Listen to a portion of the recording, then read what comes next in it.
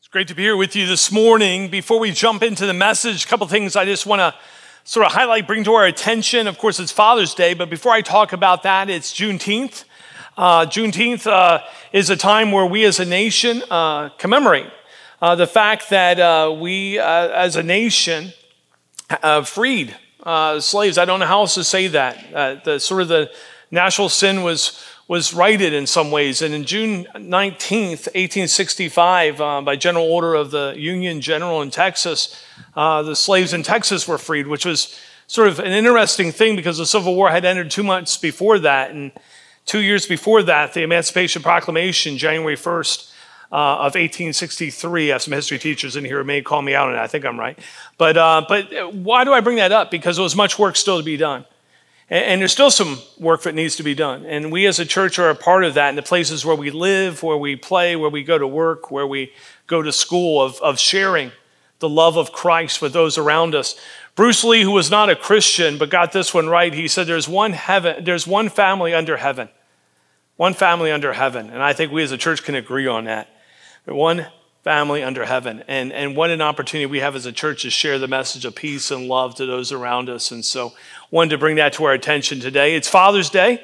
And I'm always reminded on Mother's Day that there would be no Mother's Day without Father's Day. And so dads out there, I want to say Happy Father's Day to you. Maybe give a hand to the dads. We clapped at Mother's Day. Okay.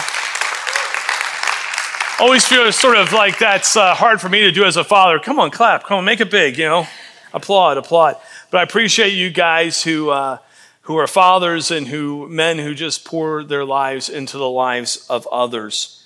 We're looking at a dad this morning. We're continuing our series, Abraham, A Faith Journey. And as we look at this father, we're going to be pulling from his life, hopefully, a principle that we can use in our own faith journey. And this particular account we're going to look at deals with him and his son Isaac. And it's an account that can be easily misunderstood if not seen through the lens of the Bible as a whole.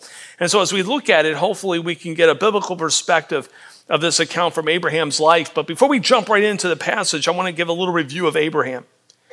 God calls Abraham to leave all that's familiar to him and go to the land of promise. God promises to make him a great nation. And one problem is that he and his wife, or Sarah, are way beyond childbearing years. But God, through a miracle, provides them this child, Isaac, who's the child of promise. And God says that the promise that I've given to you, Abraham, will be fulfilled through Isaac and his descendants. And so this makes Isaac, Abraham's son, of great importance to God's divine plan.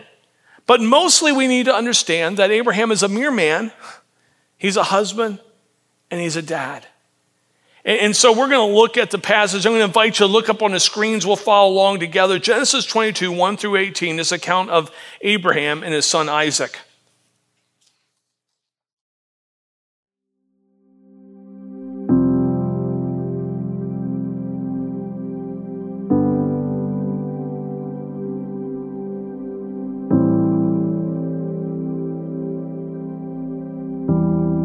After these things, God tested Abraham and said to him, "Abraham," and he said, "Here I am." He said, "Take your son, your only son Isaac, whom you love, and go to the land of Moriah and offer him there as a burnt offering on one of the mountains of which I shall tell you."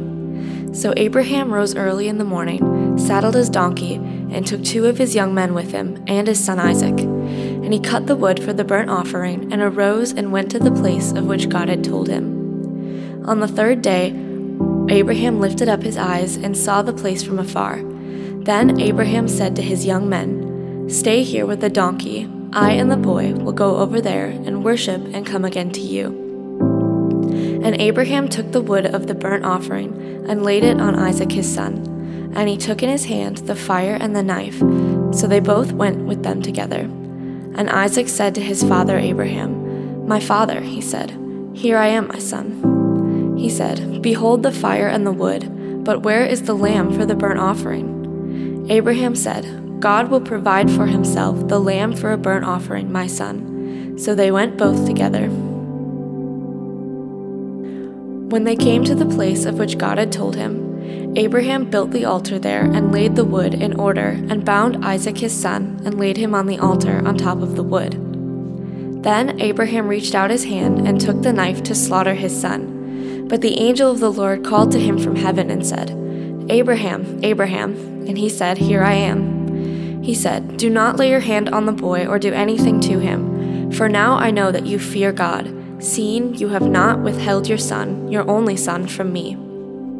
And Abraham lifted up his eyes and looked, and behold, behind him was a ram, caught in the thicket by his horns. And Abraham went and took the ram and offered it up as a burnt offering instead of his son. So Abraham called the name of that place, The Lord Will Provide, as it is said to this day, On the mount of the Lord it shall be provided. And the angel of the Lord called to Abraham a second time from heaven, and said, By myself I have sworn, declares the Lord, because you have done this and have not withheld your son, your only son, I will surely bless you, and I will surely multiply your offspring as the stars of heaven and as the sand that is on the seashore.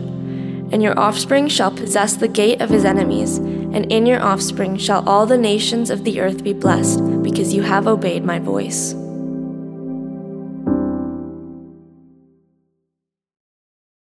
I think just listening to that account, we would all agree it's a little unusual. And we can probably speculate how it could be misunderstood, but we're going to unpack it together. And again, I believe pull out a principle from Abraham's faith journey that we can apply to our faith journey. If we were to sort of chart out Abraham's journey with God, his faith journey, if you will, it would look like the Himalayas. You would have these high peaks and, of course, a lot of valleys, and the Mount Everest, if you will, or the high point of what we see his faith, I believe, is here at Mount Moriah. The account is one of the most profound demonstrations of a person placing their faith in a faithful God. The account begins, verses 1 and 2. After these things, God tested Abraham and said to him, Abraham. And he said, Here I am. He said, Take your son, your only son, Isaac, whom you love, and go to the land of Moriah, and offer him there as a burnt offering on one of the mountains of which I shall tell you.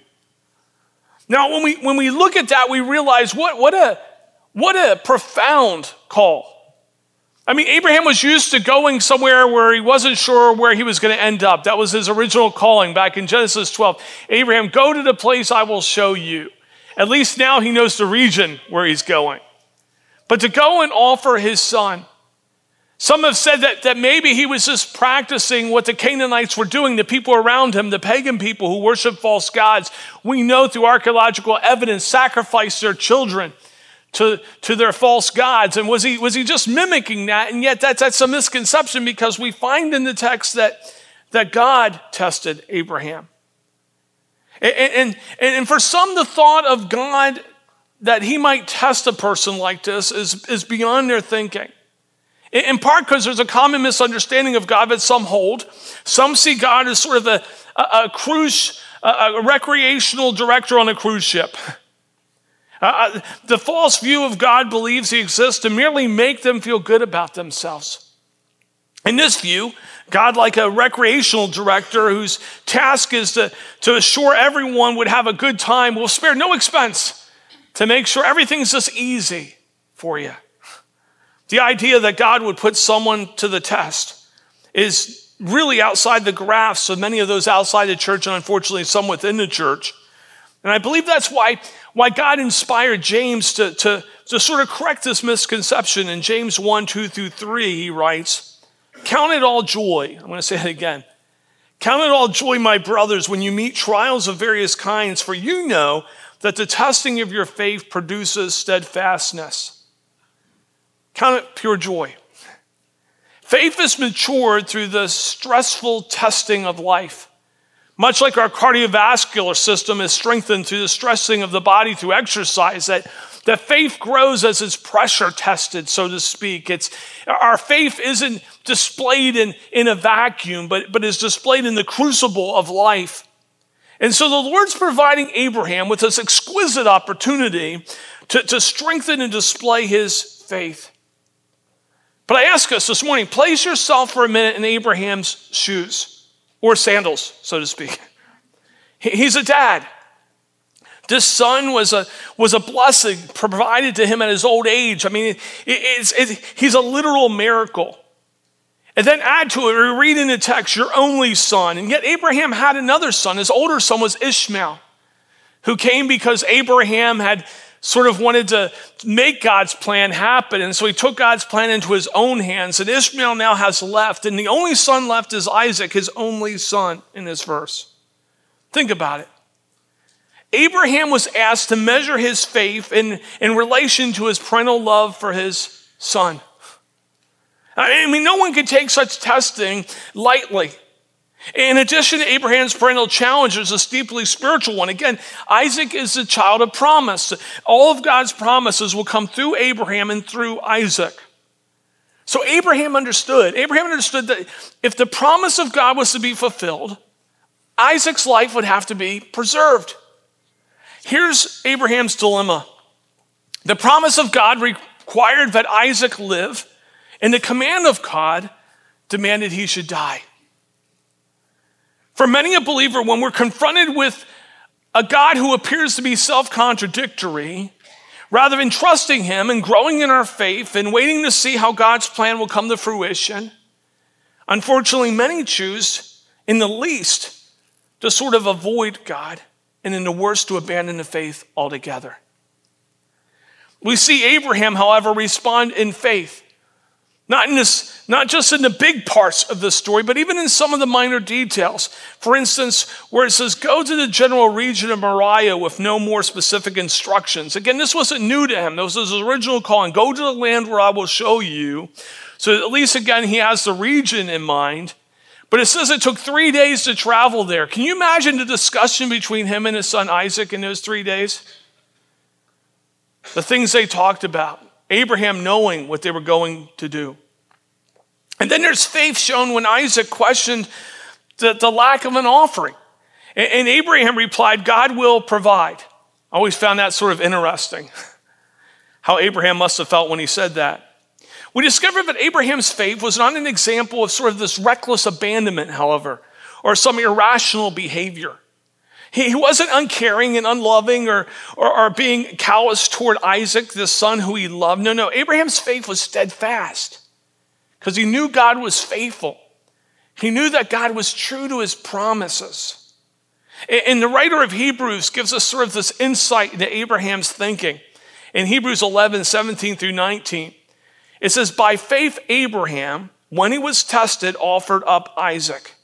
And he who received the promise was in the act of offering up his only son, of whom it is said, through Isaac shall your offspring be named. He considered, catch this, he considered that God was able even to raise him from the dead, from which, figuratively speaking, he did receive him back.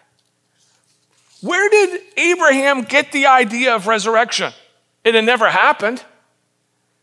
Because Abraham knew God would be true to his promises. And if Isaac had to live, then if God would have him come, he would bring him back. Abraham had faith that God would make a way. And this is crucial. Abraham pressed on, not knowing the why, the where, and the when, but he always knew the who.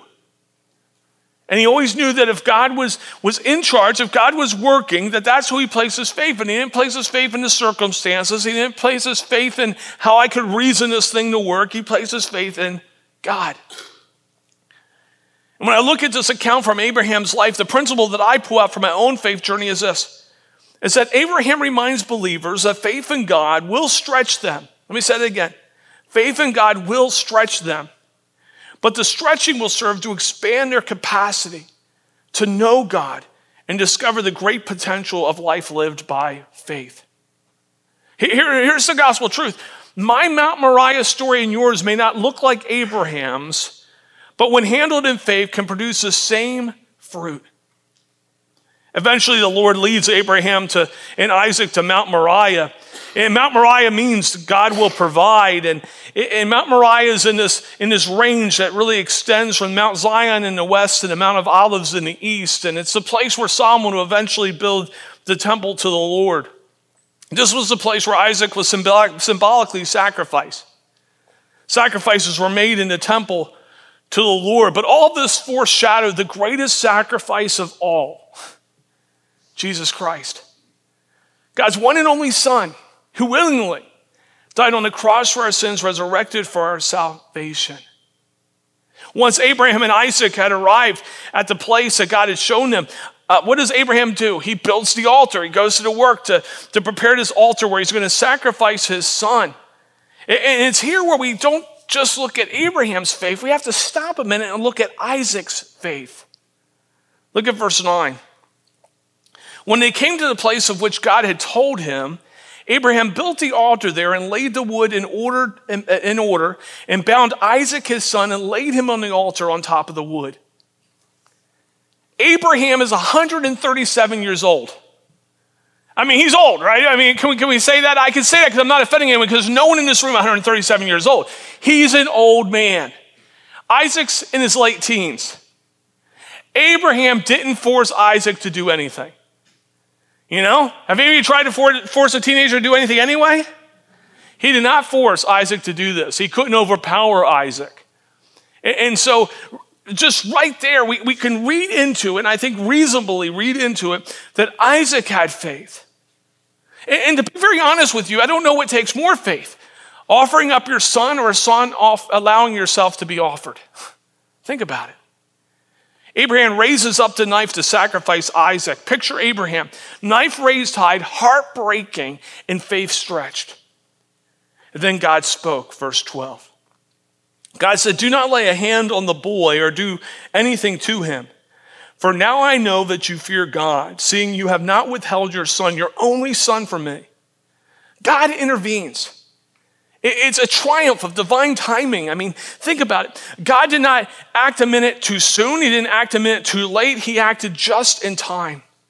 And Abraham was taken from the point of no return to see his faith in God. He knew his faith had to be boistered by this reality, but he trusted God, and God saw his faith. And Isaac, by the way, from a very uncomfortable position, saw all of this. Again, the principle I just see here that applies to our own faith journey is that Abraham reminds believers that faith in God will stretch you. But the stretching will expand your capacity to know God and to see how he works in and through your life. Abraham could not have known when told that he tells Isaac that God would provide a sacrifice, exactly how God would do it. But look at verse 13. Abraham lifted up his eyes and looked. And behold, behind him was a ram caught in the thicket by his horns. And Abraham went and took the ram and offered it as a burnt offering instead of his son. I don't know how it happened, but in my mind, I picture Abraham and Isaac walking up one side of the mountain and this ram that they can't see going up the other. And all of a sudden, when God says, "Don't offer up your son," you don't need to do that. It's a test of faith. He looks out, and there is the provided sacrifice right there, waiting. Verse 14, look at the response. Abraham called the name of the place, "The Lord will provide, as it is said to this day, on the mount of the Lord it shall be provided." See, faith puts us in a front row seat to see God's glorious workings in our life. And God's people, through faith, place themselves in the exact place where God will deliver exactly what is needed, in exactly the right time, in exactly the right manner. And so what's God do? After this amazing testing, he reaffirms Abraham. He says, "Abraham, you know the promise that I made to you." And he makes it again. It's like saying to Abraham, I want to reinforce the faith that's been built up in you. Verses 17 and 18. "I will surely bless you, and I will surely multiply your offspring as the stars of the heaven and the sand and the seashore. And your offspring shall possess the gates of his enemies. And in your offspring shall all the nations of the earth be blessed, because you have obeyed my voice." I think we'd be amiss if we didn't see within this event in Abraham's life and Isaac's life a foreshadowing of the Son of God, Jesus Christ. That God gave his one and only Son, that Jesus willingly came for us. And in this picture of a father that Paul writes of in Romans 8:32, our heavenly Father, it says this, "Who did not spare his Son, but gave him up for us all." Think about it. And in this ram, the type of the Lamb of God who died on the cross for the sins of the world. I have a daughter and 2 sons. I have a granddaughter and a grandson, 3 children, 2 grandchildren. And church family, I love you, but I just want to be honest with you this morning. I would not give up a one of them for you. Now, don't look at me like that. I just want to prepare you. If it's between you or them, I'll see you in heaven. That's the reality of it. And yet God the Father willingly gave up his son for us. Jesus Christ, our Lord and Savior, willingly gave up his life for us. He offered up his son for each of us so that we could be in relationship with him. And he did it when we didn't care about his actions. He did it when we didn't desire his grace and love. And when I look at Abraham's action, I see something equally unforgettable. This understanding that yes, when we place our faith in God, our faith will be stretched. Have you ever had your faith stretched? But that stretching of our faith serves to expand our capacity to know God and discover the great potential of faith in our life. This step, of course, begins with receiving Christ as Lord and Savior. The journey of faith is one where we take one step after another. It doesn't look perfectly, much like Abraham. It'll look like a mountain with high peaks and valleys, no doubt. But he takes us to places where we don't know, and sometimes where the reasons are unclear, and the ending of our story, the ultimate story is seen, but the individual acts in our story undisclosed. But we can have faith because we're firmly in the hands of a God who's faithful and true to his promises. Let me speak to a moment directly to fathers, but moms, everyone else, you can listen in. Parenting is a faith journey. Parenting is a faith journey. Our children are not so much ours, but on loan from God to raise and love and prepare as they can embark on their faith journey with God. It's not easy. But we can trust in God's promises. He's with us and will provide everything we need. I don't know about you, but I look at my time as a father and I realize I haven't been a perfect dad. I've had those moments where my kids were little and they said something and I wanted to say, where did they hear that from? There are times where my kids have made decisions that I know didn't honor God. And I wanted to make the decision for them and couldn't. No one warned me that when my kids became adults, that parenting didn't stop. I thought when they turned 18, like I was done, and it's not true. Sometimes I feel like I'm more concerned now for them as adults than I ever was when they were kids. My baby, my 18-year-old, he'd love the fact that it's called him my baby, but he is. My 18-year-old just had surgery. He's going to be 19 tomorrow. Just had surgery last Thursday. Some of you know he was born with a bilateral cleft lip and palate. And so this was probably the most major of the many, many, many surgeries he's had over his young life. And he's a trooper. I mean, I said, how are you doing? He said, well, I don't want to do this. He said, what are you going to do? And I'm like, well, I would just not do it. I don't know. I'd run. I don't know. You're brave. I'm not sometimes. He's just one of my heroes. And I prayed with him before he was getting ready to be taken back. And the anesthesiologist came in and said, hey, we'll take good care of him. If any of you know me, in my mind, I went, you better. I didn't say it. My wife was there and I behaved myself. I thought, you better treat him as if he's your own. But I felt helpless. Have you ever felt helpless as a parent? I don't know how women think, but us guys, we like to fix things. I couldn't fix them. I had to trust someone else to do that. And ultimately, I had to place them in God's hands. As I was sitting in the waiting room, I remember just sitting there, and oftentimes in my life, I'm reminded of the individual who Jesus says, do you have faith? He says, I have faith, I have belief, but help me in my unbelief. And I was sitting there, and I said, God, I have faith, I trust, but wow, help me where I'm not trusting. Help me trust in you. See, I don't know where you are on your faith journey, in your parenting journey, your life journey. I don't know where you are on your faith journey. But whatever your next step is, you take it not because you can see the end or because you necessarily feel peace in the midst of this thing. A peace has to come from God, the situation. You won't find the peace there. Not because you necessarily trust what your children do, because you trust God. He's got you. So whatever the next step is, whether it's coming to Christ and receiving him as Lord and Savior, even this morning to say, Lord God, thank you, Jesus, for dying for my sins, being resurrected for my salvation. I know you've created me to be in this relationship with you. Or whatever the next step is, won't you take it with him? See, we know that our faith in God will stretch us, but it's the stretching that serves to expand our capacity to know God and to see the potential of our faith in him. I don't know where you are this morning, but I know God is here. I know he loves us.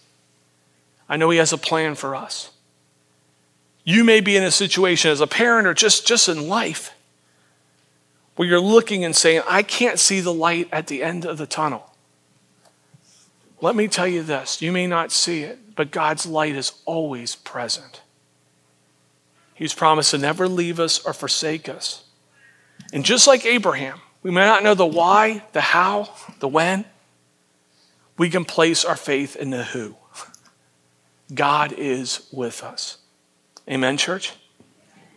And for all the dads out there on our imperfect journeys of trying to raise our children, just know that as much as you love your kids, your Heavenly Father loves them all the more. What a great, great reassuring promise. And if you regret maybe the way you fathered up to this point, let me let you in on good news. Today is a new day.